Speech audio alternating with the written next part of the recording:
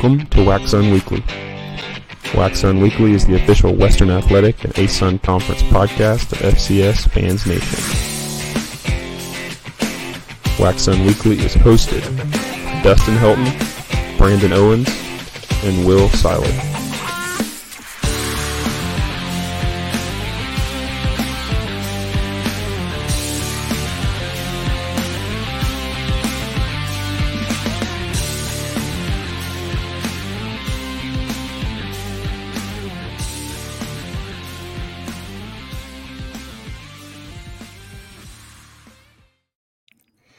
Welcome back, FCS Fans Nation, for the next installment of WACSUN Weekly. We are full-blown into football season, and if you're watching on YouTube tonight, you may see that we've got a fourth box on the screen today, and we are delighted to be joined by the former voice of the Kennesaw State Owls and the host of the FCS Check Down Podcast, Nathan McCreary.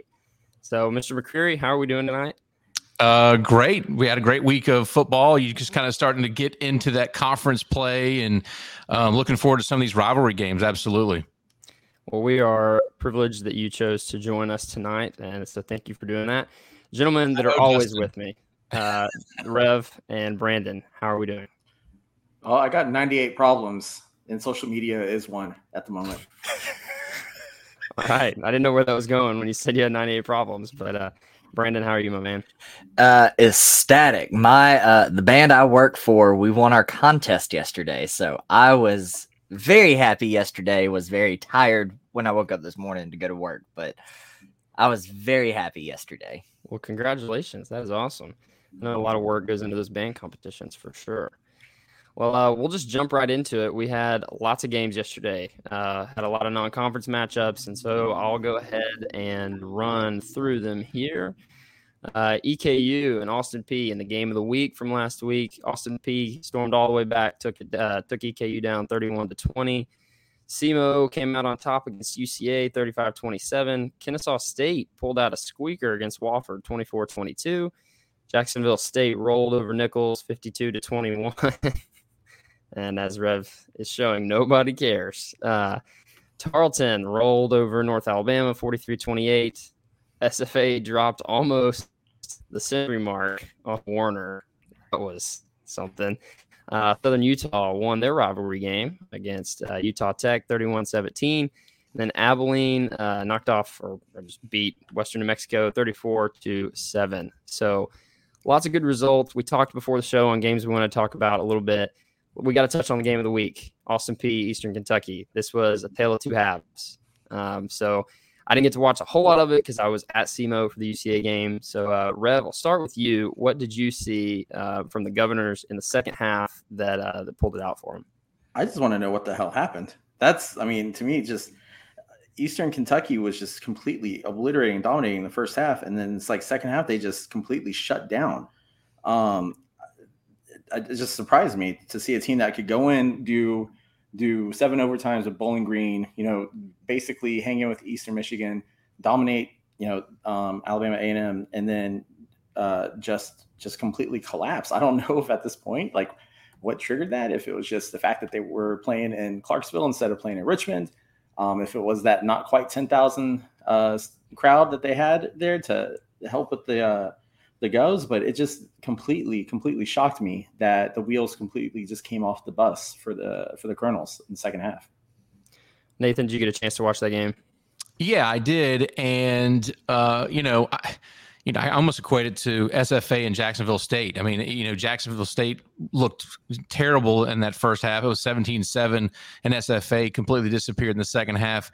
I think EKU did the exact same thing. And I had, we had in our podcast in the FCS Check Down, we talked to Coach Ron, whose son is Ryan Jackson, on the defensive line for EKU. And I asked him, I said, it's been so emotional. You've had 2 FBS opponents. You've had your coach die in his office and then be resuscitated and then come back to the field. I said, is there a crash to this emotional roller coaster that they've been on?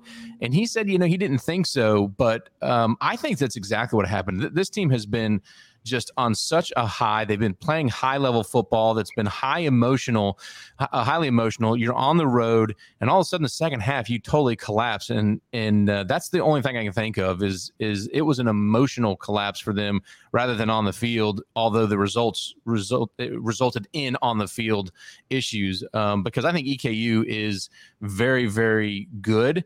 But now Austin Peay has positioned themselves to be the favorite for at least an at-large in the playoffs, if not the AQ. Yeah, I agree that maybe it was an emotional crash because, the game lines up that way too. First half played really well, probably come out halftime. Austin Peay plays a little emotional and obviously got the best of them. Just some stats that were pretty astounding from that game. Mike DeLillo, my guy, ran for 180 yards as well, and then that's only 180 of 320 something that the team rolled up. So you run for 322 yards, you're gonna win a lot of football games. So I thought that was interesting, and I'm just saying Austin Peay has quietly snuck up to 4-1, and not a lot of 4-win teams in America right now, but they're one of them. So. Really not necessarily looking forward to them coming to Conway this week because I don't know. I think it's a very good football team. I think they've got a real chance to make some noise in the playoffs. We'll go ahead and move on to SEMO and UCA. 8-point game, 35-27. SEMO. Story of the game, special teams. It has been in 2 losses for UCA so far, to Missouri State and to Southeast Missouri. We gave up a kick return touchdown. And then just didn't cover well on the rest of them. So that was the difference in the game, and we didn't control the line of scrimmage. Geno Hess ran for 205 yards. That dude's pretty good, but they don't really have a mobile quarterback, but he looked mobile against us. So, Brandon, did you get a chance to watch it? I watched a little bit of it going up to the contest after our rehearsal, and I was very impressed with how SEMO looked. SEMO just looked like the better team. They looked like the more complete team. They were the more dominant team of what little I was able to watch. They definitely look like a top 15. I don't know what that was. I don't know what's going on here. But what was that? I have no idea what that was. But, I don't know. Okay. Anyway, just Will McIlvain, want to give him a shout out. He had his second good game in a row. He threw for 281, which he kind of had to. UCA rushed for 16 yards, so he had to have a good game. He got popped on the first drive. Looked just like the Missouri State one. And I know I went on Twitter with you, Nathan, about that hit from Missouri State. I thought it was targeting. I don't think you did, but anyway. Yeah, I'm kind of old school and feel like a lot of the targeting penalties we would just call like old real good football plays. But Yeah. Him with the helmet, lead with the helmet is a pretty, and that was tough. That happened so quick. And after I watched it, I was like, yeah, that's probably targeting. But I wasn't gonna admit I was wrong. With SEMO, like if they're not in folks' top 25 this week, they need to be. They've had themselves one hell of a year so far, and they're looking like they could just run away with the OVC. To be honest with you, with the way that they have DeLaurent throwing the ball and the way Hess is just moving. Surprising though that Will McIlvain threw for so many yards and no touchdowns, nothing, no scoring production out of him. So I will say Darius Hale, he's a touchdown machine. We tend to hit a lot of his touchdown runs are 1-2 yard touchdown runs. So, and we did have a couple drives stall out at like the 9-10 yard line yesterday though. So, he's not scoring a whole lot, but I will say he's managing games pretty well. You take out Missouri State where things were a little shaky and then take out Ole Miss, and he's done well the past 2 weeks. So. Yeah. The thing I would say too with UCA is that watching them this year and watching the games that they've almost won, you can see that they're on the cusp of being a real good team. They need they probably need another year or two, but they would definitely be, in the top 15, top 10 sort of conversation with the trajectory that they have going right now. I know Coach Brown's worked hard, to put pieces together again. They lost a lot this past year. Hale is still young. So with McElwain and Hale on the offense, just give time for the other players to develop. And honestly, next year, I would not be shocked to see UCA, being a top 10 team by the end of the next season with just the way they're going. Well, I hope so, because I'm not used to watching UCA start 1-3. I enjoy it. I kind of enjoy it. Yeah, Nathan Brown hope so too. Yeah. I'll talk to Coach Brown tomorrow. I go to the radio show that they do every Monday night, and so I get to talk to him about the games every Monday night, and I'll show up and be like, "What should we do, Will?" I'm like, well, for UCA, they had so many pieces last year that everyone had such high expectation. Well, you lose those pieces, and you go, "Okay, now what?" And Darius Hale hasn't had a great start to the season. McElwain, lots of questions around him, but you just kind of wonder, if you didn't do it last year, what's going to, make the difference this year? I think Dustin's right. I think they need some more development, and I like Coach Brown as a head coach, but man, the pieces were there last year, and so that makes me wonder, is this the right guy for the job to get it done? And I know he's a legacy there, and it'd be terrible for him to lose his job after not performing after a couple of years. But you got to get it done on the field. I mean, he had so many pieces last year. It'd be interesting to see what he can put together this year. I will say the way the schedule worked out for UCA was honestly a coach's nightmare. To put 45 new faces on a roster and then open up with a top 5 FCS team. Ole Miss, you got the job done against Idaho State. You thought SEMO preseason wasn't going to be what they are, and then here they are. They're in my top 25, sitting around 19, 18, something like that. So for a coach, that's tough. And then you have to play another top 25 team at home this week. So, I mean, I understand what you're saying, but at the same time, the schedule has done UCA no favors. So iron sharpens iron, my friends. You get a tough schedule like that, it's only going to help you for next year. Yeah, EKU's in the same situation. Matter of fact, I think they're 24th and 25th for strength of schedule. Yep. EKU's in the same boat, having to play Jacksonville State and Sam Houston. And so, they got a tough road ahead as well. All right. We'll talk a little Kennesaw State and Wofford. And Nathan, I know these are your Owls. You're an alum, right? Yeah. Okay. Mm-hmm. So what did you see yesterday as Kennesaw State squeaked one out over the Terriers? Well, they made the quarterback change. Jonathan Murphy's an experienced quarterback. He got the start in the playoffs. His very first start for Kennesaw State was at Weber State in that playoff game. He's a very dynamic. He's a left-hander. I think he understands this offense much better than Xavier Shepard did, although Xavier Shepard got all the accolades during the offseason.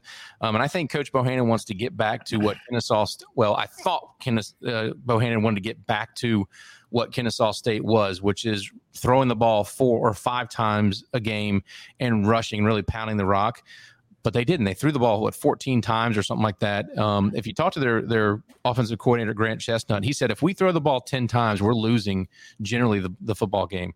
So I think Kennesaw State has a little bit of an identity crisis right now. And I don't know that if I'm going to blame the new blocking rule where you can't outside the tackle box, you can't go below the waist. I think that's a huge part, and it is affecting these spread option teams. But I think Kennesaw State needs an identity look in the mirror and find out who they are right now. I didn't think they looked particularly good. Wofford's a terrible football team, and they should have blown them out.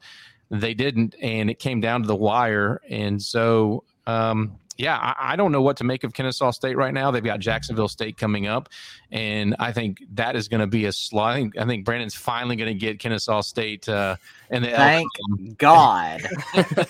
Now, all that could change. You never know how it goes. But, I don't know who Kennesaw State is right now. And off of Jonathan Murphy's performance, you may start him again. You may keep Shepard on the bench. I don't know. We'll find out this week, but or platoon them, one of the two. But I don't think Kennesaw State has a real strong identity right now. Yeah, my 2 questions I have with Kennesaw State are: one, where's the defense, right? Because you let Wofford throw for 350 something yards, and I saw that stat, I was like, this isn't right. And it turns out it wasn't. Second, what do you do with Xavier Shepard? You do have All-American talent there. Why don't you create some packages for him or put him in another position? He could probably go in there and run it and be in the backfield with his speed. I just think that's what Bohannon has to figure out, because putting him on the bench and not using him is a waste of talent. Like it truly is. And that's nothing against Jonathan Murthy, because he's a great quarterback too. But I mean, yeah, I think what you said about them having an identity crisis and just so many questions is what it is. But it's not the offense for me; it's their defense. Their defense is just not there. Not the defense you expected to see out of the Owls. Yeah, they lost a lot at the linebacker position. They lost both their leading tacklers from a year ago. They lost some in the secondary, although the secondary is going to be supposed to be more talented back there. They lost some on the defensive line. They're not getting pressure on their opposing quarterbacks, and there's just too many holes in the offense right now. I mean, Sanford picked them apart, and it was a really hard game to watch. But yeah, so I think you're right. Their defense has been bad, and I don't think they have a real quick answer for that, except for just work at it, get better in the middle of the week for those weekend games, because it's right now you're just not a good football team. I want to hear what Brandon thinks about KSU, because his opinion interests me. I don't know. I'm literally like Nathan. This is not the same KSU I'm used to seeing. I'm used to KSU literally being dominant, just pounding the rock, just running it down the field, running it down everybody's throats. Like, there's part of we'll get into it a little bit later, but there's part of me that thinks this weekend might be good for me, and there's the other part that I'm like, the past 3 times we've said that, and look what happened. Yeah, one of the things that was weird, I'm sorry, Will, one of the things that I thought was interesting is when I went on with Sam Herder in the early summer and said I didn't think Kennesaw State was going to be a very good football team. They lost their running back. They hadn't really replaced anybody. Their defense had been depleted. And then I started seeing camp, and I was at their camp talking to Coach Bohannon. And Coach Bohannon's like, this is the best team we've got. These guys are stepping up. They're player-led. We've had the best practices since I've been a coach here. I'm thinking, okay, this dude knows what he's talking about. Turns out that on the field is kind of what I thought they'd be. Just their running back game has not picked up. They're throwing the ball too much, and it may be because of this blocking rule. I don't know. I haven't talked to Coach Bohannon about it, but the fact that he thought this team was going to come out and do well and they're not, that's kind of concerning from my perspective. Yeah, I haven't kept up as much with the rest of the triple option teams like going to FBS, but I know the first couple weeks, the service academies struggled a little bit, which you never can tell with the service academies, whether they're struggling because they're bad or they're struggling because of a rule or something like that. So, yeah, it's going to be interesting with Kennesaw because they got a real test this week with Jacksonville State, and we'll hit on that a little bit more later. I don't want to hit on a bunch of blowouts too much, but there's one blowout I want to talk about, and I think this will be the Rev rant for the week. SFA put 98 points on Warner. If you don't know, this is a game that was originally not scheduled. It was the result of the Lamar defection to the Southland, going back to the Southland. And then you got Abilene twice because of UIW leaving. So some scheduling issues. It's just not a way to get, quality opponents on short notice like that. So you got to schedule a football game. You got Warner. So, Rev, give me your thoughts on the Lumberjacks hanging 98 on Warner. I mean, it's kind of weird because as a fan, you want to see your team win, but you're not necessarily proud of the win that occurred with this game. And it's really frustrating because with the score, Sports Illustrated picked it up, The Athletic picked it up, and a lot of it was, and a lot of folks picked it up and just basically read the box score versus actually watching the game. SFA was up 59-0 at half. They were playing the third stringers. They played a guy at quarterback who wasn't a quarterback, basically, and they still managed to put up 30-something points. And those scores weren't all offensive. They had a return for a touchdown, a pick for a touchdown. Actually, I think they had 2 picks for a touchdown. So like I said, as a fan, you kind of hate how this goes. And of course, everybody sees the box score and it sees where it says 98-0. It says 2-point conversion failed. And they're like, they went for 2 to get to 100. No, because 1, our scoreboard doesn't go to 100. And 2, they kneeled the damn ball, right? Because they stopped. They kneeled the ball. But no one saw that. And certain FCS media folks went ahead and ran with the the story that they were going to go for 100 and failed. Like, that's absolute BS, and it's shame on them for being lazy in their reporting. And if they hear this, they know who they are. I'm not going to say their names out loud, but they know who they are. Although I'm betting one of them definitely doesn't listen to this podcast. So anyway, my problem with this game is that it shouldn't have happened, as Will said. The thing the NCAA should have done is the NCAA should have said to Lamar and UIW that you have to play the schedule that was made this year.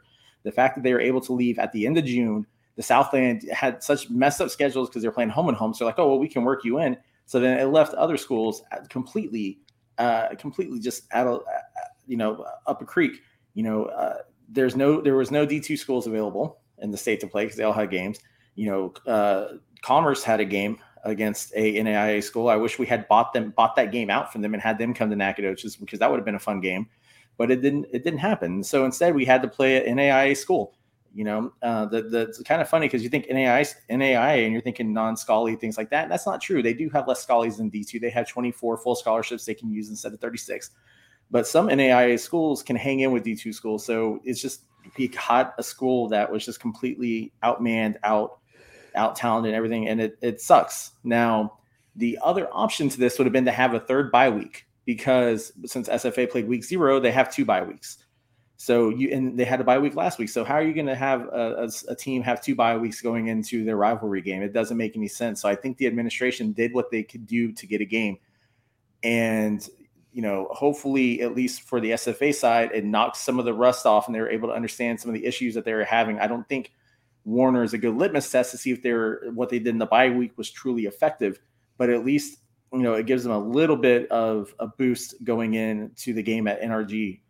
But, I spent most of last night correcting folks on social media about this game. I was like, besmirch us for scoring 98 points. I'm for that. You know what I mean? Like, you can go off all you want about them scoring 98 points. That's fine, but you can't. People are trying to say they're trying to run to 100. My other thing too, Will and I were talking about this before the show, is what do you tell a third stringer to go out there and kneel 3 times and punt? You can't do that to an athlete. You can't tell an athlete to not go out there and play, especially when they're getting opportunities to do it. So I don't envy Coach Carthel being in that position. But I just think some of this is getting absolutely blown up, much like the score was. But, it is kind of frustrating to have had to kind of read the media today because of that game last night. I felt for you last night because you were correcting people on Twitter, and once Sports Center and all these other, mega media outlets picked it up, I was like, all right, Red, you can't keep up anymore. Like, there's no way to correct everybody. I corrected Matt Brown, and that's what mattered. Matt Brown, I did correct him, and he took the corrections. So we're good. Hey, I don't know if you knew, on the East Coast, the ABC actually brought in a highlight of them kneeling at the 2-point conversion, and they talked about it was 98-0. So that was kudos to them. Yeah, at least they're showing the right thing. I mean, thank goodness I had a beer nearby for after that rant, because gosh, it's so frustrating. I'm ready to get past this and focus on next week. Well, that, my friends, is your week 4 Rev rant. I know your wife was looking forward to that one. She was talking about it today. So yeah, this morning when I woke up, she was like, "Why the hell did we play Warner?" And I told her why, and she's like, "That's going to be your rant for the week." She listens to the show every now and then. So hi, Rachel, if you're listening. Yeah, she knew it was coming. Rachel's the GOAT. She is truly the GOAT. She's awesome. Well, those were the games we kind of want to talk about this week. We're going to move into our middle segment, and per usual, I'm going to hand it off to the Rev to carry us through this middle segment here. So, Rev, you can take it away. Yeah, so let me pull this up because I actually have some stuff. And we got a couple things we're going to do this time just for fun. I mean, obviously, since Nate's here, we want to talk about his view of the WACSUN because, as part of the group of folks who covers this conference, I think y'all will be interested in his perspective. He and I have talked about it before. But then also we have a couple of other little things. And yes, we are going to do a game because Nathan is here. We're going to have a little fun with it. He can opt in if he wants, but since it's rivalry week, it has to do with rivalries. But so, I mean, Nathan, first of all, just one, again, thanks for joining. But I have talked about this before, but with the WACSUN and the leagues, what do you see as the future of the WACSUN? How long do you see it lasting? Well, I think it's going to go through at least 2024. And I don't know if y'all have mentioned it or not, but Commissioner Gumbart, ASUN commissioner, has announced that he's retiring. And so he had a health issue early in the summer. I have no idea if this is related to the health issue or if he's just realizing, hey, I've been doing this for 30 plus years and it's time to go. You're literally going to have two new commissioners. You had Jeff Hurd retire at the end of last year, and now Ted Gumbart at the end of this coming year. He will not be there for the 23-24 season. So I think there's big questions. Obviously, the ASUN has to add a team. They've applied for a waiver for the 2023 season to play with 5 teams rather, which is below the minimum. So they actually have an automatic qualifier for the 2023 season with only 5 teams. If they had to leave the ASUN WAC alliance and go on their own, and they would be fine. Then the WAC would have to apply for an AQ itself.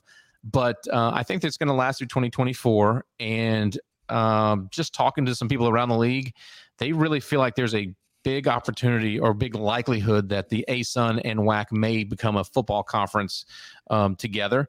And I know Ted Gumbart's feeling on it was stay regional. He wanted regional teams to come in. He wanted to bring in maybe a Mercer or a Charleston Southern or something to add to the ASUN. But, obviously the WAC's not a regional opponent, so you're having the games are across the country are expensive. So I don't know how the presidents are gonna feel about joining these leagues. I mean, a joint league and having to play and travel to Utah maybe a couple times a year from a team like Kennesaw State. So I don't know. I think that the likelihood is it's going to continue through 2024, and then beyond that, I have no idea where it's going to go. But I do think there are lots and lots of questions. And the rumor mill I've heard recently is that Charleston Southern wants to join ASUN. That's what been hearing too. I've heard that too. Yeah. Yeah, they want out of the Big South, which is a garbage conference right now. And who knows? As long as Robert Morris goes somewhere else. Yeah, please don't join the ASUN. I don't think they're going to be welcome into the ASUN. But yeah, I think it's probably going to be a longer term than we initially thought after COVID happened and these conferences had to align. So, do you? I got a question though. Do you know anything about, say, for next year scheduling purposes? Because the conference schedule isn't made yet, and so. Is there a chance that we could do what we did last year in 21 and have, cross WAC ASUN scheduling? Because that makes the AQ process obviously a lot harder this year using computer ranking. And so do you know anything if they've talked about that? Here's what I know. And this was an off the record comment by a coach who I can't mention, but they said, leave these dates open. So they're already planning some kind of cross play for next year, and that would obviously make sense for the AQ if there's cross play. If there's not, and you have to do this power ranking thing again, I think you're going to lose a lot of fans. They're going to be really frustrated that there's no cross play. Yeah, I know SFA and UCA already have a game on the books next year, so that's at least one down. Yeah, that we can use. So we've talked about the rumor mill, with Charleston Southern wanting to come in, which we've all heard. But you personally, who would you like to see join the ASUN or even join the WAC and make this conference even stronger? The WAC's done a good job, and they have teams that are coming in. Of course, Tarleton is like stepping stone into the FBS and pretty vocal about it. I would love to see Mercer come back into the ASUN. They're a founding member of the ASUN originally. I don't think it's going to happen, but I would love to see them come in. They're a great football team. I think the ASUN could look at some Division II teams in Georgia. Valdosta State and West Georgia both have very quality football programs at the D2 level. So I think that's an option. As far as teams that are in the area right now, Chattanooga, I think Chattanooga would be great. That's literally an hour from Kennesaw. So those teams are options, but you're not going to draw teams out of the Southern Conference more than likely. That's a stable conference with a competitive alignment with the CAA here in the East Coast. Yeah, I was thinking when I was thinking about teams too, I was like, nobody's going to leave the SoCon because of how stable it is, unless they're jumping up to the next level of football and going to FBS. Other than that, there's no reason to leave them for any of the regional conferences that are nearby. I don't know. I kind of would like to see a team like Southeast Missouri go into the ASUN. I think that would be an awesome add to as long as it's after Jacksonville State, I'm all for it. The idea with the Southland was a garbage conference, and a lot of those teams were talking. Nichols was a name that I heard last year that may join the ASUN, and then SLU. But it seems like I've heard SLU more than Nichols. Yeah, I've heard that. The thing with the Southland was that Southland was under such bad leadership under Tom Burnett. Like he was a terrible commissioner. McNeese was looking to get out. They were looking to join the WAC. And then the new Southland commissioner, basically, they gave McNeese everything they could ever want to stay in. They gave them the basketball tournament. They gave them, I think, the baseball tournament, too. Like, everything is now centered in Lake Charles versus being in Houston, which, honestly, Southland basketball is garbage. I'm fine with them moving it to Lake Charles. That's, football wasn't the reason SFA left the Southland. It was basketball. But that conference is such a hodgepodge. I almost wonder how long A&M Commerce is going to look at them and be like, hey, maybe we should go elsewhere too, because there's not for Commerce where they kind of are, even UIW, the reason why I was kind of surprised UIW stayed in, they're both on islands. Houston Christian University instead of HBU, they're at least 90 minutes from Beaumont. There's at least some localization there, but it's 3 hours to San Antonio. I think Commerce is 4 or 5 hours from Natchitoches. So there's not anything close by in terms of competition in them. So I do personally wonder if they start looking at the WAC or even at the ASUN and saying, hey, we need to go to a different conference. You're talking about sorry, Will. I keep interrupting. I was going to say I do think until a commissioner is named, I think you got a lot of instability with the ASUN. And Brandon and I had a great relationship with Kyle Callander of the Big South, the commissioner there, and with the OVC and the Big South joining basically reigns. I think Kyle Callander would be a great pickup for the ASUN. He's experienced. He's a football guy, and I think that would be a huge compliment to the ASUN if they could get somebody like Kyle's pedigree into the conference and get in as quickly as possible. Name them and get them in there, so you got some stability going into the postseason and after the season, off season for college football. I do think it's important, like you said, to get somebody that is a football guy because obviously it drives realignment. And the ASUN, I think, had some trouble maybe understanding the world of football when it came to – so when Jacksonville State announced they were going to jump up, ASUN's had several schools jump up before, and they, keep them eligible for their conference championships. But I don't think they thought through, hey, they're moving up. They've got extra scholarships. We got to tell them they're not eligible. And so I think that was part of the reason there. And so you've got to name somebody now that understands FCS football or just football in general, the D1 landscape of football, to be able to attract schools with already rich football history. They're, like you said, they're going to want some stability. Yeah, Jerome Rogers is the next man up for the ASUN conference. He actually ran the media days, and if you saw the media days, it was some of the most boring. I mean, Ted Gumbard is like a fiery guy, and he talks to anybody and about anything. And Jerome was like this monotone, and I'm sure he's a great guy. But I think if you're pulling teams in, I talked to Coach Walden of Austin Peay this past week, and I asked him about the commissioner change, and he said, this was Ted Gumbard's vision. That's why Austin Peay jumped in. This was Ted Gumbard's vision about the ASUN football. So, he had an impact, a positive impact on ASUN football and these teams. When you saw Austin Peay jumping from the OVC, that was a huge deal to get a team like Austin Peay, and it was because of Ted Gumbard. So they need another personality and need it pretty quickly. Yeah, no, 100% agree. And I'm interested to see what happens with the future of the ASUN and then also the WACSUN as we call it as we go forward. I enjoy this conference, this confederation, if you will. Like, I absolutely enjoy it. I think you get some really great matchups, that I would love to see annually. Like, I know if the WAC and ASUN were to stop this, I would miss playing UCA all the time. I thoroughly enjoyed our time in the Southland together.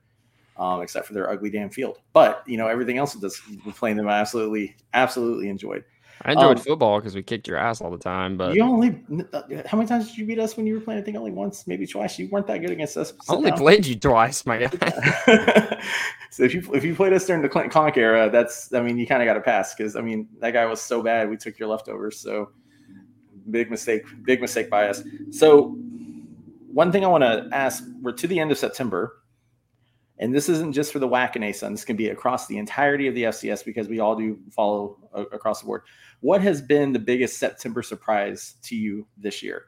What team has either completely shocked you in how well they performed or completely shocked you in how bad they've been versus their preseason hype? I know I'm setting SFA up for that one, so I'm just going to drop their name now so we can get past that. But I mean, who's been your September surprise? Brandon, let's start with you. Even though they kind of had a bombshell this past weekend, it's been Incarnate Word. I was like everybody else.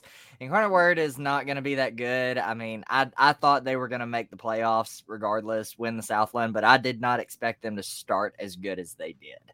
And then this past weekend was just like, what just happened? Saw the last play. Very impressive by SLU, but they're my top choice for who has been the biggest surprise in September. Yeah, I would agree. That's a good one. That way that game went against SLU. Don't call them C-Log. They're SLU. Completely shocked me with how first of all they lost their starting quarterback. They had a freshman come in and do that, and the fact that the Incarnate Word coverage just completely fell apart on that last play. It's insane to me just how they fell apart. Maybe SLU is that good. Maybe it wasn't just a Cole Kelly sort of thing. Maybe they are a better team than people had given them credit for. I asked that question on the Big Boy podcast, so we will hear that one answered. I'm sure. I am absolutely sure we will. Nathan, what about you? Who's been your September surprise? Yeah, I mean, I think Brandon nailed it. UIW, I think, was everyone's. SIU is a big, just fell flat on their face early in the season, then pick up an FBS win. So that was pretty impressive. I had SIU. I thought they played extremely well. For the ASUN WAC, obviously Kennesaw State is a huge letdown, and SFA was a huge letdown. As much as I think of Colby Carthel, he'll put it together. But I didn't realize losing the 4 coaches that they lost was going to have that big of an impact. And he compared it on our podcast. He's like, don't look at us of what we were last year. Look at us maybe 3 years ago, because we're starting to, have to get the chemistry back on the coaching staff. So that was a big letdown. Very excited for Austin Peay. When you come out and have a homecoming game against EKU, who's on such a high, and you're able to put it together like that. Mike DeLillo did not look good in the first half. I mean, I'm thinking, we did the interview last week with him. I'm thinking he's never coming on our podcast again. He's going to blame us. It's like superstition or whatever. And next thing you know, he runs for 180 yards or whatever it was. Austin Peay is a very pleasant surprise. What Coach Walden's doing down there is pretty cool. Young coach. I think it's always fun to see like a new, vibrant, energetic coach on the sideline, and he is that coach. I think out of everybody, gosh, I think South Dakota State's offense has been a huge letdown. Matter of fact, I picked Missouri State to beat them this weekend because they're not getting any pressure on their quarterbacks. Their defense doesn't look that great, and their offense doesn't look that strong. But yet they hang around 2 and 3 in the country, and I don't think that they're that good of a football team. Well, I shouldn't say that. Relatively, they're not as good as what I think North Dakota State is, and maybe even Weber State, who disappointed this weekend. But I think South Dakota State's got some problems ahead of them. One thing too, before we go to you, Will, I want to call out Austin Peay fans. It was homecoming, and you couldn't get 10,000 people there. I understand that Tennessee was playing at the same time, but your team wears black and red, not orange, and Rocky Top is a horrible fight song. There, I said it. Rocky Top is terrible. You should have been there. Because of this, we had to give Will extra points in the let me down. They let me down. Disappointing. A game like that, disappointing. So, Govs Nation, disappointed in you. All right, Will, what about you? Yeah, so everybody kind of took everyone that I had lined up, so I'm kind of going off the gut here, but I'm going to say SEMO, just because they've been impressive, and they're one of those teams that's quietly moved to 3-1, and they're 3-0 against the FCS, and they've looked impressive. They won the rivalry game at Southern Illinois. They beat us at home, and then obviously they beat the crap out of Nichols last week. So Geno Hess looks really good. He's a big, strong back that runs very well. Paxton DeLaurent looks good. He can really throw the ball. He's a tall, big quarterback. So I think the way their line of scrimmage was against us, their offensive and defensive lines, they dominated us, and we've played really well defensively on the line all year, and so they got after us. So I'm going to say SEMO, because I think if Martin is down at all, they'll win the OVC, and if they don't lose another game, they're starting conference schedule. If they don't lose another game, you could see them pick up a seed. So I'm going to go with SEMO. I'm looking to see when SEMO and Martin play. I think it's later in the season. I think they avoid them, actually. Yes, they do avoid They avoid them this year, yeah. They play Lindenwood, Tech, Northwestern State. They do play Eastern Kentucky, so that'll be an interesting one.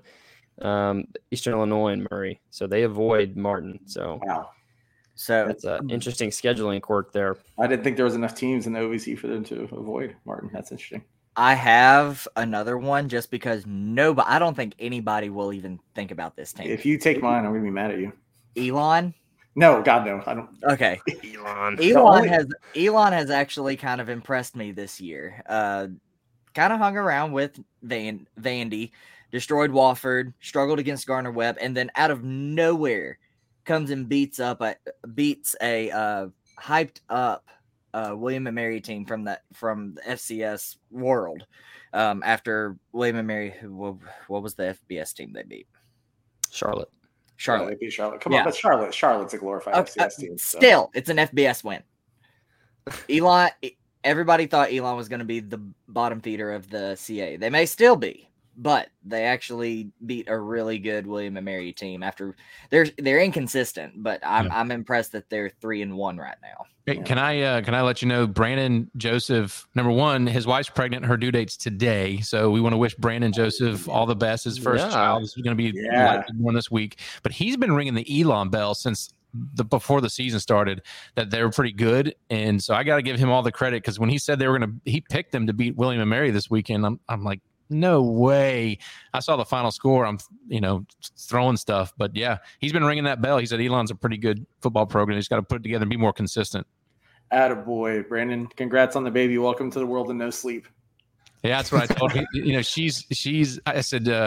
I said, you ready? He said, I'm ready. The mama's ready. He said, but the baby's not ready. I said, you're learning a valuable lesson in parenting right now. Hey, the baby starts dictating your life starting as soon as it takes its first breath. So exactly. Awesome. Well, my team, and you follow me on this one, because I still am not sure if they should be ranked in the top 25 yet. And I had a discussion with Kyler Neal about it, but I am repping them for those of you watching on YouTube. It is Joe. It is Idaho Vandals. Like, if you look at their performances against Washington State and Indiana, they played really well. They had Washington State. I thought they were actually going to pull that game out. And then they played really well the past couple weeks too. I mean, yes, they beat up on Drake, which I mean, who doesn't beat up on Drake?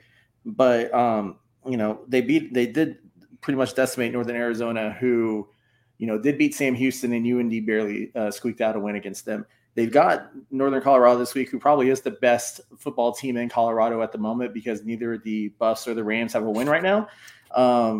But then after that, they get a bye. And then I think the true test of how far Eck has taken this team is on October 15th, when they travel to Missoula and they play Montana. I believe they play for the Stein. I think they're Little Brown Jug. I can't remember what it is. One of the two. It's on the list I have next. But they play in that one, and I mean, that's going to be, I think it'll be a true test of how far they come. Eck is one hell of a coach. He did a great job at South Dakota State, and I think, to your point, South Dakota State's kind of seeing the impact of Eck not being there anymore this year. And so, if there's anyone who's going to turn around Vandal football, get the crowd going in that half of a beer can they play in called the Kiwi Dome, it's Eck. So Idaho would be my team. That is the September surprise, and I hope to see more out of them over the next month. And their defense is really, really good. I mean, they're putting a lot of pressure on the quarterback and stopping the run. So, yeah, that's a good pick. I would throw in Mercer on the heap. I think Mercer. Everyone kind of looked at the Southern Conference and said, Chattanooga, ETSU, Mercer maybe was in the conversation. Furman was in the conversation. I think Mercer's got a clear path to the Southern Conference championship if they want it. They just can't stub their toe. But as they're entering conference play, I think they're the favorite. Yep, no, I 100% agree with that. And yeah, it was a little Brown Stein. So I don't want Chris Hammond to get mad at me for getting the wrong trophy on here. He's going to call me at like 3 a.m. whenever he podcasts, because the dude never sleeps.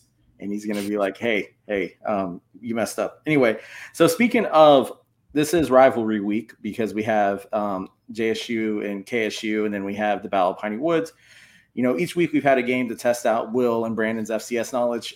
Nathan, I don't know if you've actually listened to this, but when they did geography, man, it was awful. It's brutal. It was so bad. He didn't exactly throw us any bones, though. So it was like when Sanford beat up on KSU. It was just disappointing. I expected better out of them, and they just completely failed me. They got a little bit of redemption last week there with that game. So since it's rivalry week, we're going to do a little rivalry trivia. Nathan, you can play if you want. If you're listening, play along. Let me know how many you get, and someone will send you something. I think we owe that Northern Alabama guy something. What's his name, Will? Brandon Haddock. Brandon Haddock. Yeah. Brandon Haddock, if you're listening. He plays all our games with us. Yeah. Brandon Haddock, if you're listening, DM me on Twitter at the RevSFA. Let me know your address. I'll get something sent to you.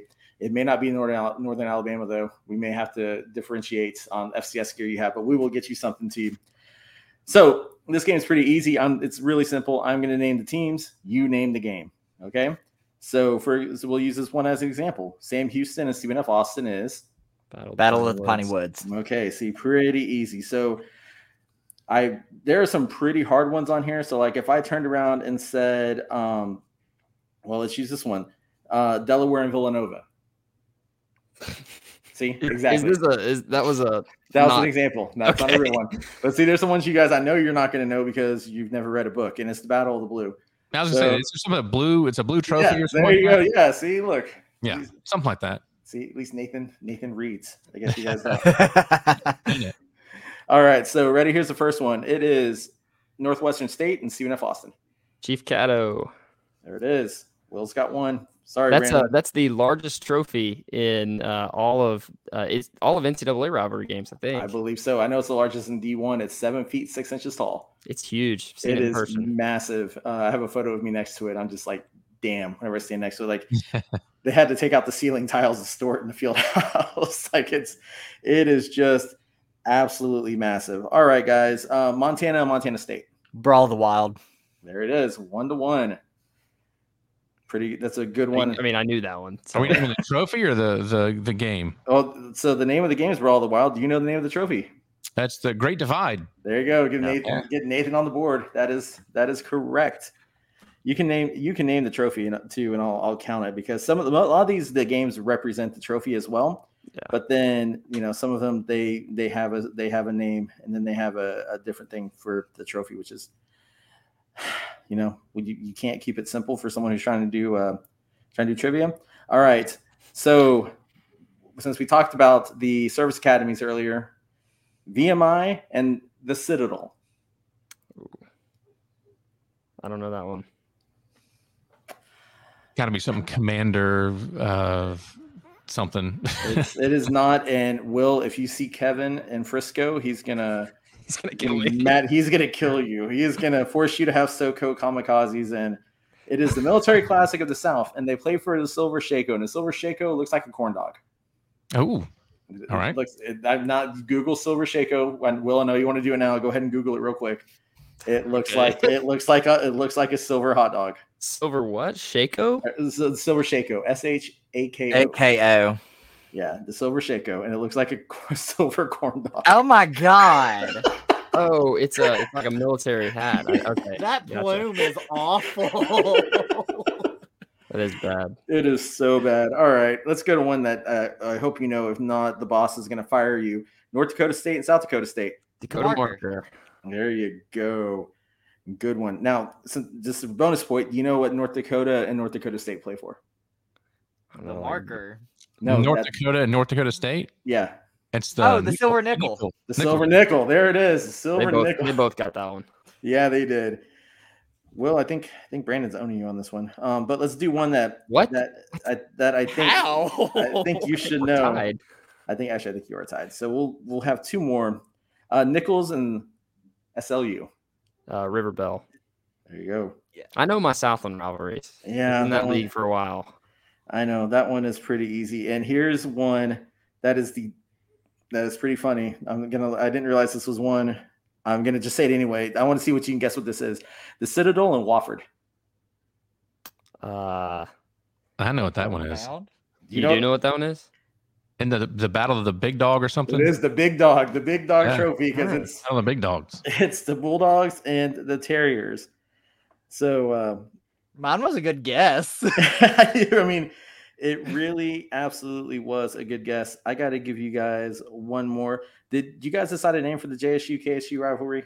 Nate? I think last year we had talked like Battle for the Silver Comet Trophy or something like that. Yeah, the Chief Ladiga or Chief Ladiga or something like that. Yeah, or the Silver Comet Trophy. It kind of lost its steam when they went FBS and we knew they weren't going to be a rival anymore.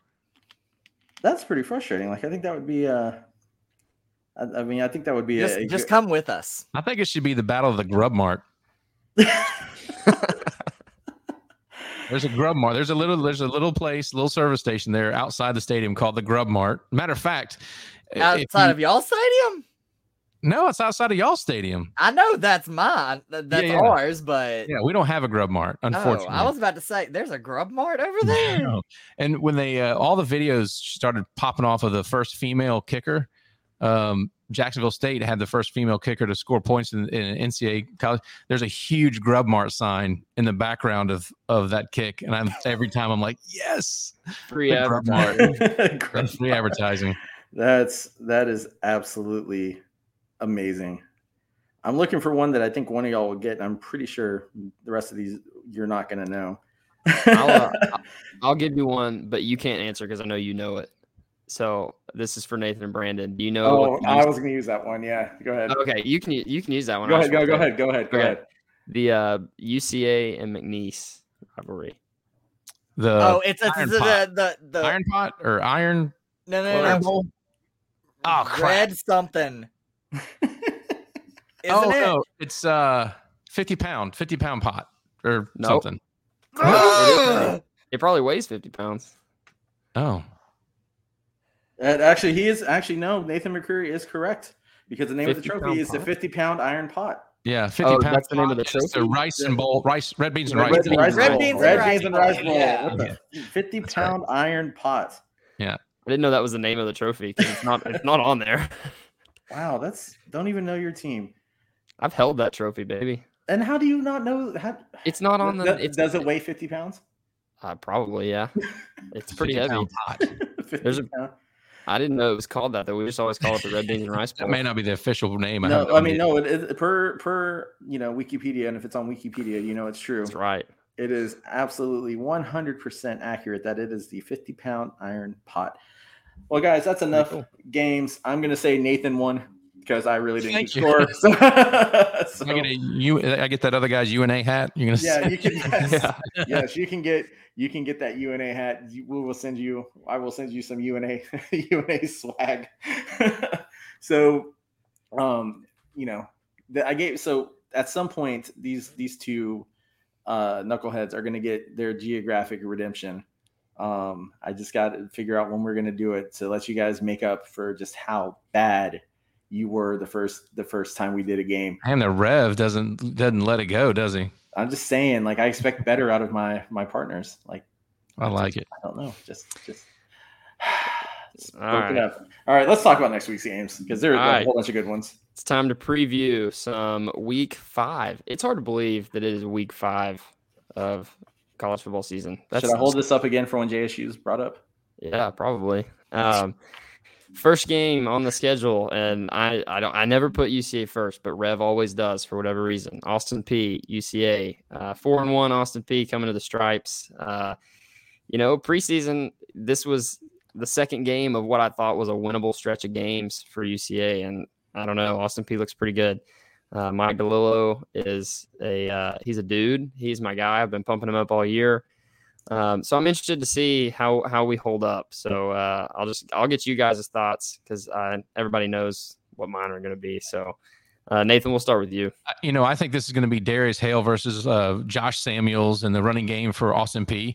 If Darius Hale can get started and get running, then I think UCA is going to hang tight. But DeLillo's a game manager. That's kind of what he's been so far. He knows when to pull it down. He knows when to run it. He's pretty athletic. He's had some really bad interceptions. He's had 2 pick sixes in their 4 games. So, I think Austin Peay is going to pick up the win in this one. I just don't think UCA's put it together so far. But if they could get Darius Hale started and McIlvain to kind of be a game manager himself and not make mistakes, I think UCA should hang tight. But I think Austin Peay is going to win this football game. Yeah, I gotta agree with you there. Like, I know I can save y'all a couple minutes and tell you who Will's gonna pick, but I know that UCA is a good team. They're just not there yet. And I think Austin Peay is just right now currently playing on a different level than UCA is. I know the game's on the stripes, which always do have some sort of impact, but I think it's going to be the Governors in this one, especially coming off of the win over EKU. That's a lot of momentum to have going in. So sorry, Will. I do like the Bears, but I think it's the Govs. All right. Yeah, I think UCA is actually going to keep it close because it is at the stripes, and UCA always has a good home field advantage. But I think our former Gamecock running back and the Govs are going to get it done. It's unfortunate. We could make a 10,000 bet on UCA's crowd this week. It's Family Day and Band Day, and so the crowd would normally Dang. But listen. Arkansas plays Alabama in Fayetteville. Yeah, I was like, it is Bama, Arkansas weekend. So I don't know who scheduled that one. What time? What's the difference of times? Arkansas plays, I believe, at 2:30 because they're the CBS game, and we play at 4. So. Oh, okay, yeah, never. All right, so Central Arkansas fans, if you're listening to this, you don't wear red and white. You wear purple and black and white. You don't need to call the Hogs for one weekend. You can watch. You probably can't get tickets to the game in Fayetteville anyway. Watch it on your phone in the stands if you want. I don't care, but sit in the stands, wear purple. Listen, your kicker's just going to doink it off the top of the upright anyway. I wouldn't even waste your time. Go watch it. Go watch a better game. Go watch UCA and Austin Peay. That's right. I tell you what, I think as long as UCA doesn't fall flat on their face in one aspect of the game, we can keep it close. And if it's close going into the fourth quarter, who knows what happens? That's kind of how I am with UCA. If it's a game going into the fourth quarter, I think we'll be okay. But so far this season, we've had special teams hiccups in 2 games, and it's really cost you the game. It was a 13-point swing against Missouri State, 2 missed field goals and a KOR touchdown. KOR touchdown against SEMO as well. So if you can play well in all 3 phases, I think you can. I don't think you're a inferior team to Austin Peay. I don't think that's it. I think that you've got to play well and you got to put the 3 phases together and play a complete game, and I think you'll be okay. Can we do that? We'll see. So you all know who I would pick. So we'll move right along into honestly a pretty interesting game. Southern Utah, Eastern Kentucky. Southern Utah is another team that has quietly moved into a 3-1 record to start the year. And EKU coming off, obviously, the tough loss to Austin Peay. This is really the first true test, I would say, for Southern Utah, other than the University of Utah. But we know how that goes. So what are you guys' thoughts on this matchup? It is in Richmond. Anybody can go. I like Southern Utah. I really do. I like Coach Fitzgerald. I like what he's doing out there. The fact, they are 3-1. Granted, they haven't played world beaters here. They beat Utah Tech in the first of 2 rounds of a rivalry game. They beat Western Illinois in Macomb, which, they went and beat a Missouri Valley team, which is great. They're garbage, Western Illinois, but they still got the win. Like I said, they're quietly 3-1. I just, going into Richmond, playing in Richmond is always an interesting thing. Having to get to Richmond is always an interesting thing as well, because it is a bear to get to. I don't see Eastern Kentucky collapsing like they did against Austin Peay. I don't think Southern Utah has the same amount of talent that Austin Peay has at the moment. I think, we talked about UCA being, being a year from being a top 10 team, top 15 team. In my opinion, I think Southern Utah is probably 3 years out, 2 to 3 years out. You got to let Coach Fitzgerald get his players in, but you can see the paradigm shift that he is bringing to Cedar City. So while I love you, Coach, I don't think you're going to get this one. I think the Colonels win. I don't think it'll be a blowout, but I would say probably 14, 17 points. I would give it to EKU. Well, I'll tell you. Go ahead, Brandon.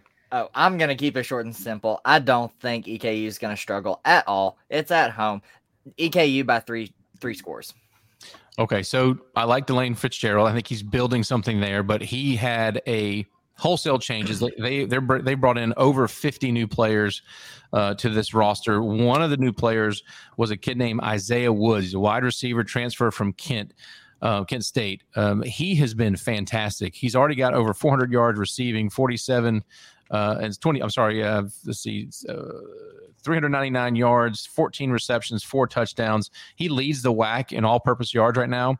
Coach Fitzgerald said Justin Miller is a poor man's Tom Brady. So I think that those are, and he's done some great things this year, but I don't think one or two pieces is going to be enough for Southern Utah to hang with EKU. Number one, EKU is going to be pissed. They're going to be at home, and they're going to have a rowdy crowd there at Roy Kidd, and I think that's probably going to be overcome. You're going to see some Southern Utah do some good things, but I think EKU is going to be too much for them this weekend.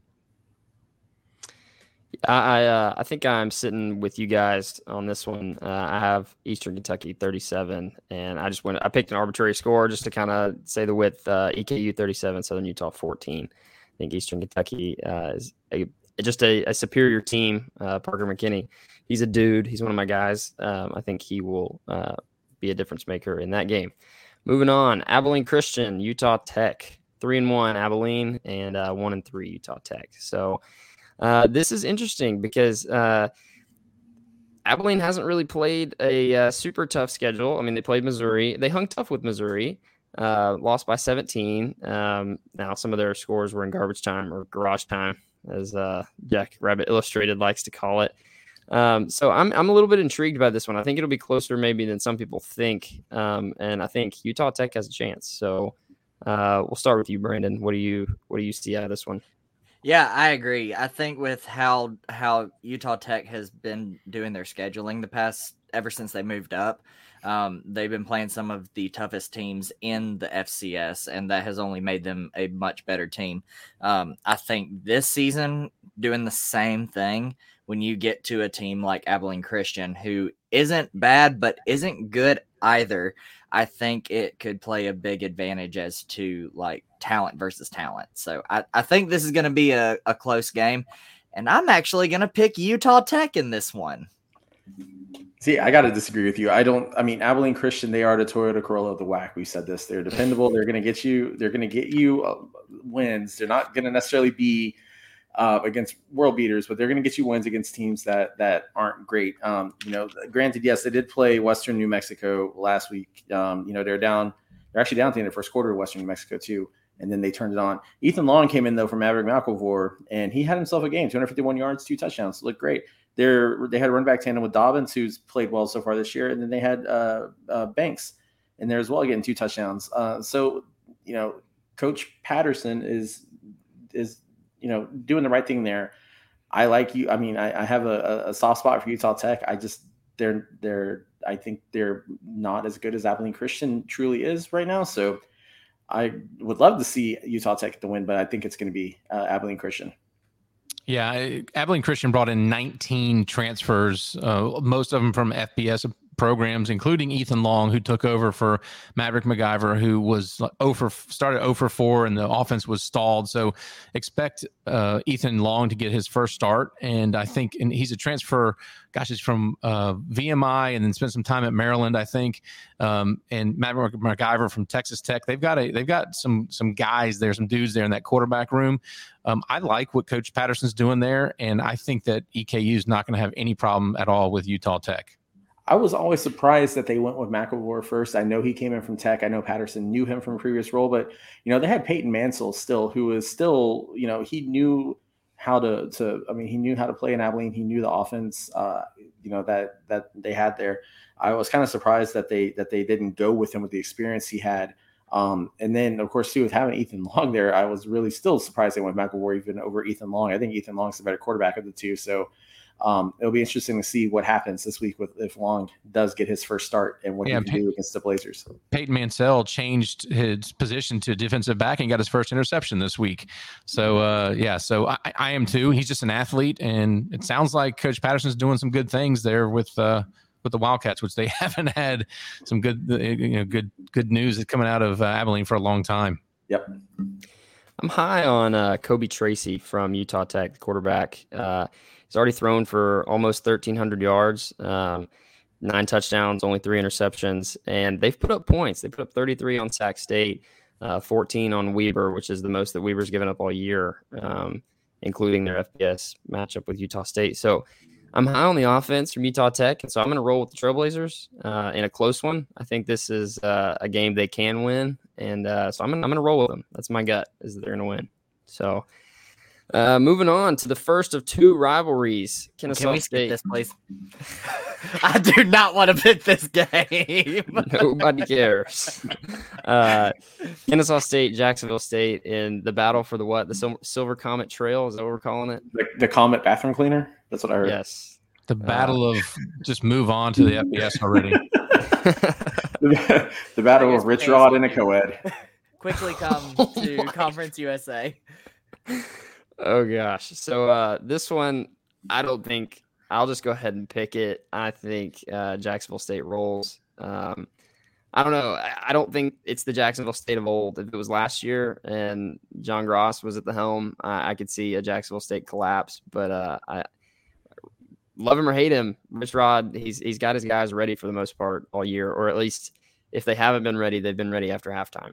And so I'm going to roll Jacksonville State pretty big because I think the defense for Kennesaw State is pretty suspect. Yeah, let me get my pick in so you two can start bickering over this game. So I honestly, that we kind of talked about earlier, Kennesaw State, there's so many unanswered questions that they have right now, especially on their defense. And the way that Rich Rod's offense works, he just takes advantage of defenses that are struggling. Look at what they did against Stephen F. Austin, just absolutely obliterated the defense, and they SFA have their own unanswered questions on defense. So I gotta, as much as I hate to do it, I gotta give it to Jacksonville State, those jerks. But yeah, I gotta lean with Jacksonville State on this one over the Owls. But you never know. This game is always interesting. Every time you expect Jacksonville State to go in and get a win in the old era, Kennesaw State managed to do it, but I don't see history repeating this year. All right, boys, no shots below the belt. Just keep it clean. I think we're probably going to agree. Yeah, I think we're probably going to agree. I think Kennesaw State is in a position they've never been in before, which is, we mentioned it before, no identity, not able to get the rushing yards, and I really believe that they're going to struggle against Jacksonville State. 85 scholarships versus 63, and I just don't think that it's going to be an SFA type game. I think Kennesaw State may hang with them for a quarter and a half, and next thing you know, Jacksonville's going to put 50, 60 points on them, and Kennesaw State's going to be standing there, very, very happy that Jacksonville State is moving up to the FBS. I do not want to pick this game. If you notice, I never pick the UCA game anymore. I just don't say it. So you don't have to. We know who Will's going with, anyway. So we could be playing freaking Alabama, and I'm still not going to pick it. I think who wins this game depends all on who starts at quarterback for KSU. Is it going to be Jonathan or is it going to be Xavier? Yeah, you're asking the wrong person. I think if you're Coach Bohannon, you probably stick with Jonathan Murphy because he played well. Okay. But I don't have any inside information on that at all. If it's Jonathan, KSU has a chance, in my opinion. Oh, God. It's at home. I want to pick Jacksonville State, but history is telling me something else. I'm going KSU. Wow. You know what I would love to see, though? I would love to see KSU come out and Jacksonville State's expecting them to run some version of the triple option, and they throw. They throw the entire first drive. They throw the entire first drive. That would completely throw off everything that Rich Rod had planned for. And I would just love to see it. Like, I'm not saying they're going deep and throwing bombs, but man, they're throwing short routes, just moving the ball like that, like 4 or 5 yard passes. It would completely throw off Rich Rod's defensive game plan. And I think I'd be here for it. Like, I would love it. I don't think it's going to happen, but I would love to see it. I'm going to go out on a limb and say that Kennesaw State has under 250 yards rushing. That's a good over-under bet. I think this is going to be a lot like 2018 without all of the overtimes. I think it's going to be a battle all the way down to the wire, and I think KSU is going to get the job done. What makes you think that? Is it just because it's a rivalry game? Because, I mean, looking at what JSU has done against every opponent. Because JSU hasn't been successful against KSU. But it's reverse psychology. It's reverse psychology. I get what he's doing. He's trying to pick Kennesaw so he doesn't get heartbroken. And then of course he doesn't get shredded the following week whenever if the upset were to happen. Hey, I have a healthy lead in the standings, so you got a 1-game lead. That's not healthy. So speaking of the standings, if you don't know what we're talking about, if you're watching on YouTube, I'm going to throw these up. Our game of the week standings here.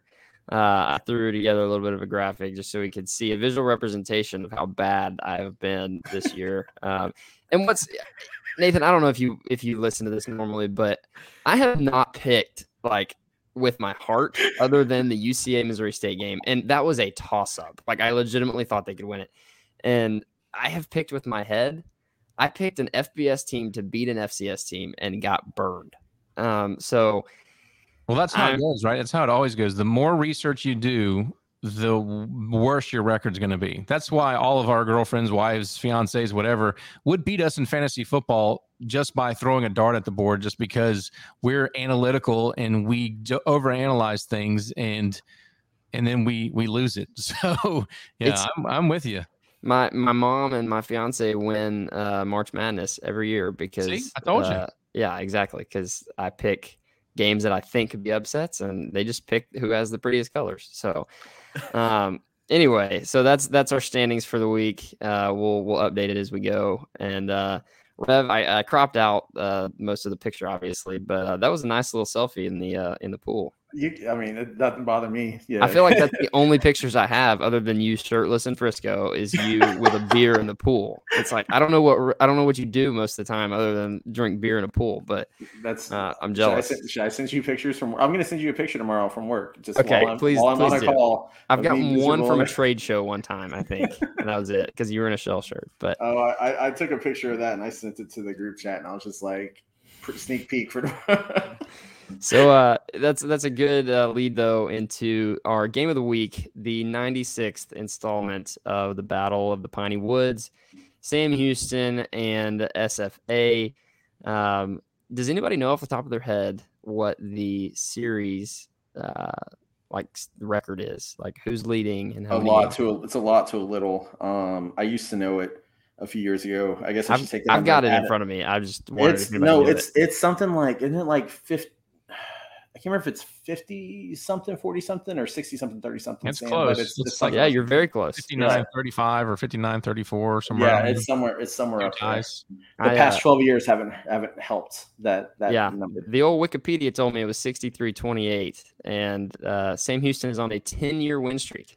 12 since 2011. And you can't talk about the Battle of the Piney Woods without talking about the Flanders Flip.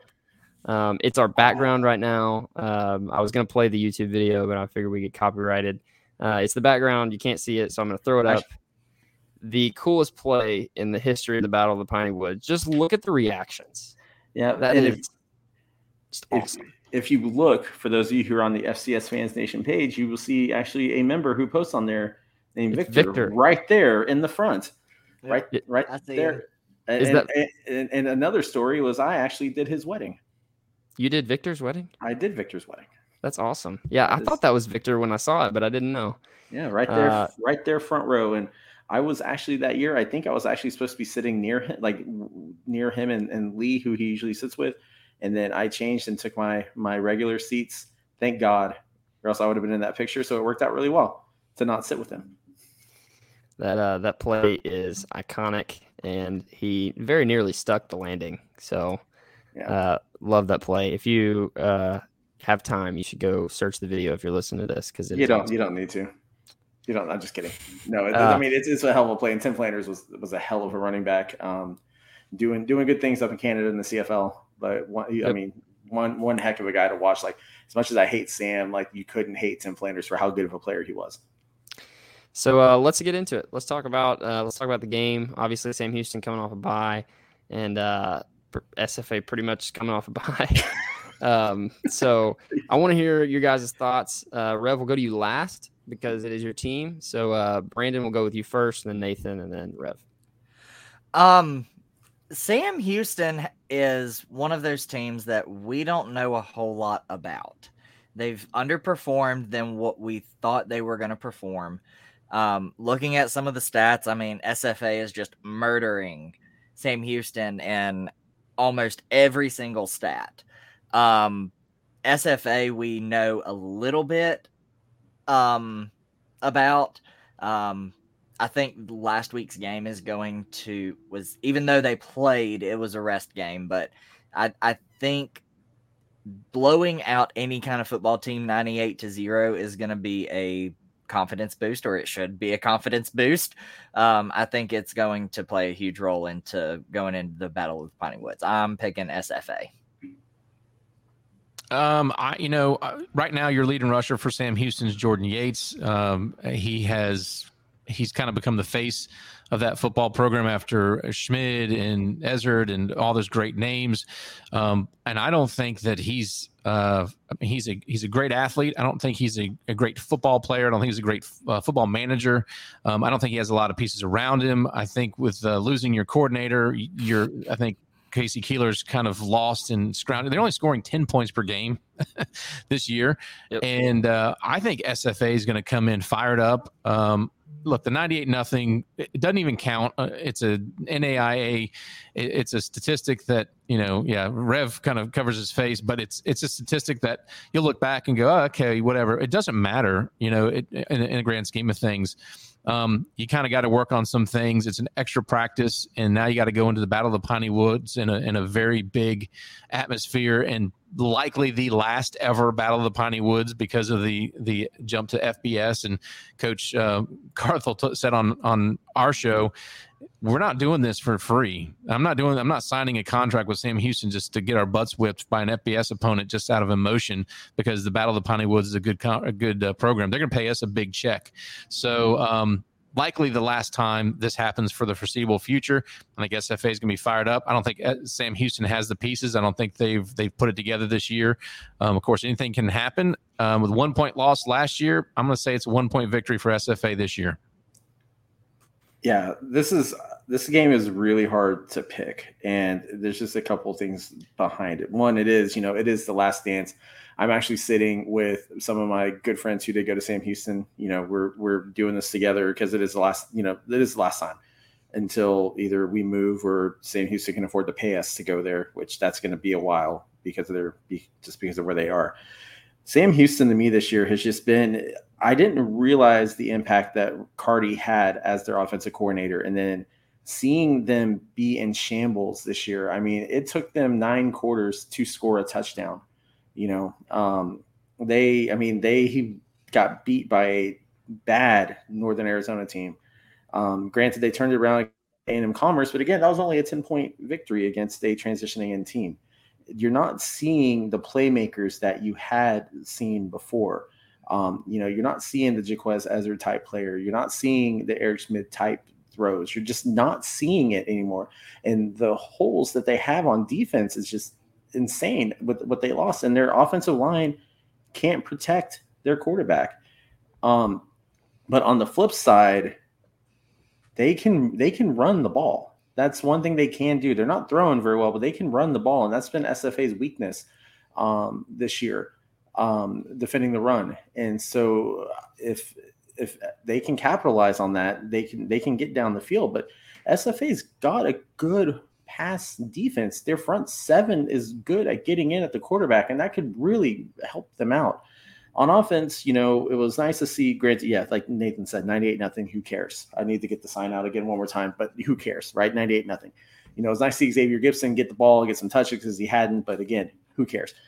This game is one of those games where you throw out everything that's going on. It's just one of those things. Like, I'm looking forward to it. I'm anxious about it. Because also, too, if SFA loses this game, this will probably officially dash any sort of hopes of getting an at-large bid to the playoffs because they won't have enough D1 wins even if they went out. So a lot more is riding on this game than just the rivalry. There's a law of averages, and at some point SFA has to win this game. It's one of those things that has to happen. So as much as if this wasn't game of the week, I would pick Sam, using the reverse psychology, but seeing as how there are standings involved in this one, I got to pick SFA because I do think that at the moment they're the more put together team out of the two. But you never know, right? It's just going to be one of those games you absolutely never know what's going to happen. Looking forward to it, but man, like it's Kyler Neal, who for those of y'all who are listening, he does the Big Boy Show and he does Eagles Power Hour. And up north, he's actually going with me to this game because he lives in the area.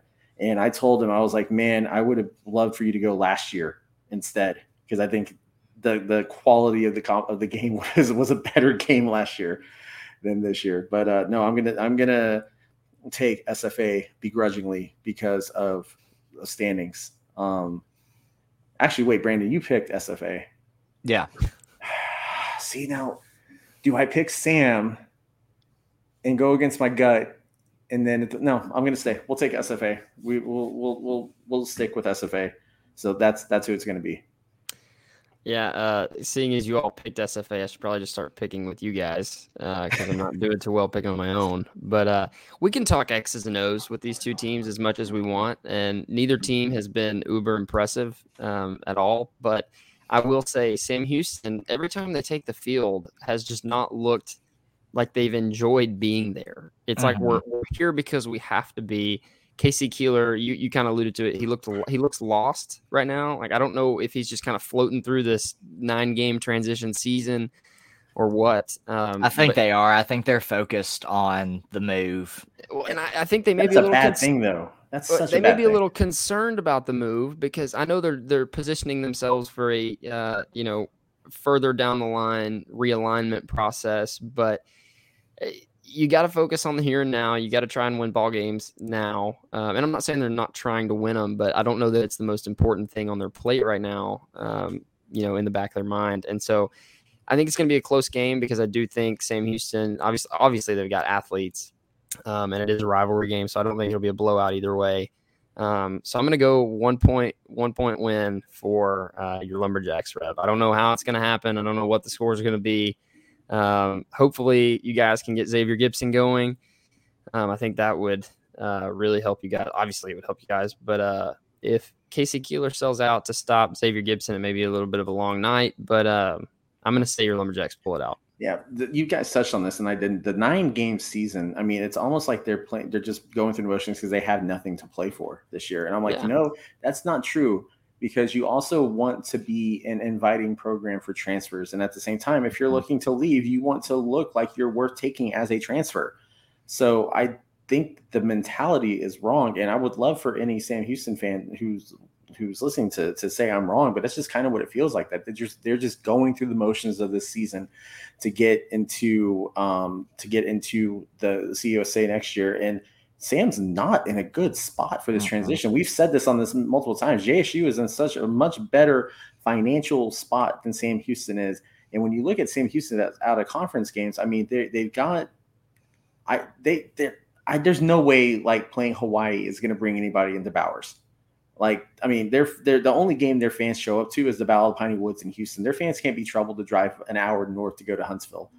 And that's not going to help them at the next level because none of those games scream, wow. They have to get someone like Texas State, who was a historic rival, back on the schedule. And I assume they will at some point. But until then, until you're getting butts in the seats, you're not making any money. They don't their marketing sucks too. That's the other thing. They hired in they brought in a new guy to hopefully turn marketing around, and I honestly hope he does, because their marketing is god awful. There's no like pizzazz. It's like, oh, we're going to Conference USA. I guess we'll see you Saturday as we play A&M Commerce. Like, there's nothing bringing in the crowd. Their stadium needs so much rehab and work. And I say this as someone who plays in a dump of a stadium too. Sorry, SFA admin, if you're listening, you've done a great job on the turf and everything, but stands, not in the best shape. Bowers needs a lot of work, needs a lot of renovation, needs a lot of love. Right now, there's not a visiting locker room at Bowers because they started renovating the locker rooms instead of focusing on the stands first, because no one's going to be in the stands. Why wouldn't you start there? Anyway, like it's just their program's not where you would have expected them to be, giving recent performance. And I think it's just, in talking about it now, it's just absolutely shocking to me that they've let themselves get to that point this year.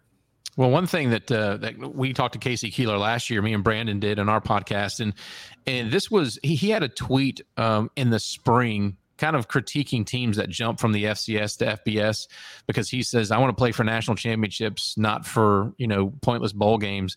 And I honestly don't believe Casey Keeler wanted this move. I don't think it's a good fit for him.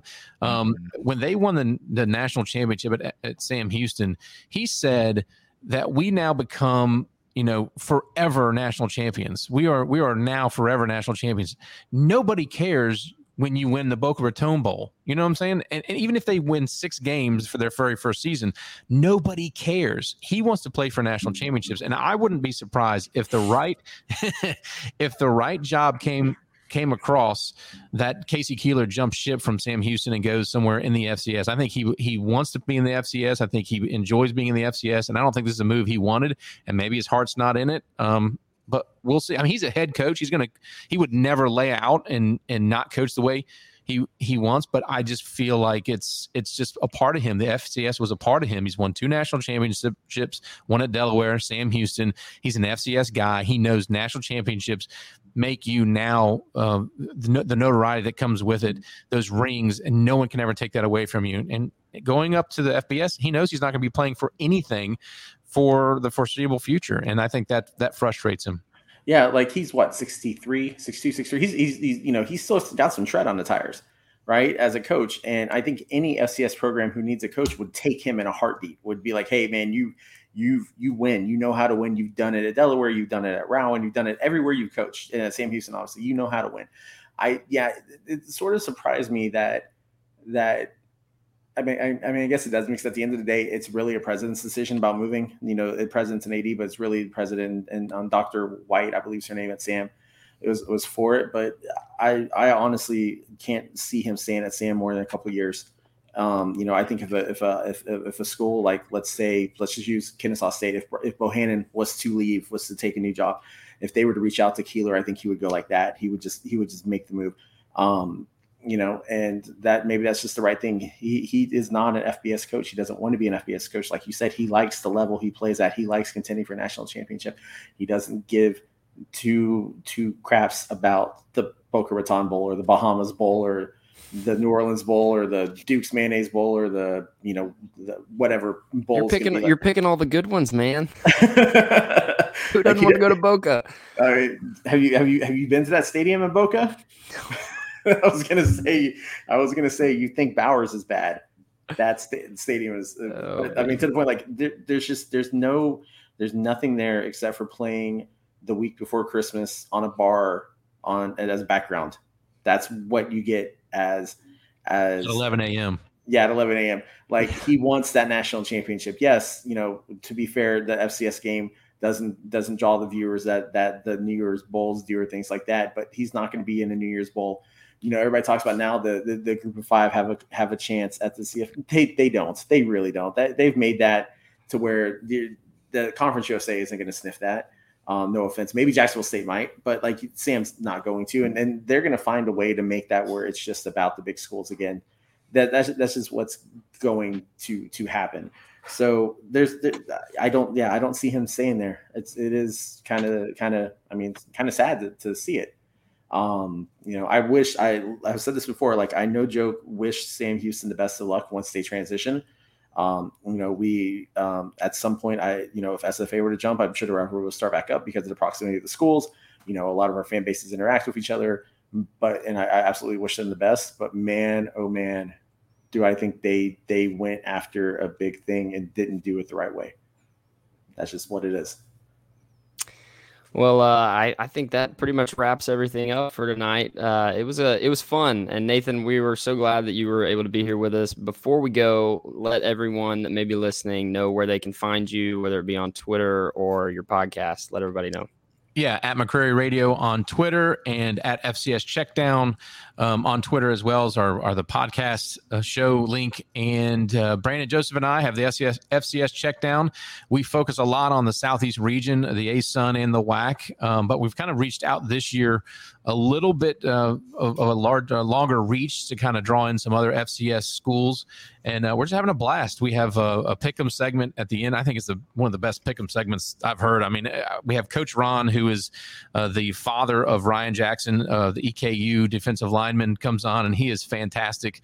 He has his ridiculous underdog picks each week. So, yeah, we just have a good time, and we enjoy it. And I tell you, I never thought it didn't matter to me if 10 or 100 people or 1,000 people listen. We're just going to do the show and have fun with it. And we've had great response and a lot of reoccurring fans. So we just appreciate everybody listening, tuning in, and the relationships we're building. And we've had Rev on, and I know we've had Brandon on last year. And we got to get you on when UCA starts playing better football. Yeah, maybe so. I will say with your show, like, I love the interviews that you have, but man, the segment with Coach Ron and the picks, my absolute favorite to listen to, like just because of how just his underdog picks, that hit, he nails it sometimes. And it's absolute great show. Well, thanks. Like, it was a pleasure being on last week. Thanks for coming on this week. We appreciate having you. I appreciate the invite, and it's a great relationship, and I'll be reaching out to all you guys to get your thoughts and be guests on the show. Absolutely. Well, we appreciate everybody listening in this week to WACSUN Weekly. Make sure you subscribe to the FCS Fans Nation YouTube channel. Please hit that subscribe button. That keeps us being able to get this thing going. And make sure you join the FCS Fans Nation Facebook group. It is I guess we're like 12,000 people strong now. And so it is really great what gets said and shown on there. It's really awesome. And make sure if you're going to Frisco, get your tickets. Very few left. So do that if you want to come hang out with a giant melting pot of people. So we appreciate you listening. We'll be back next week, same time, same channel, and we'll see everybody next week.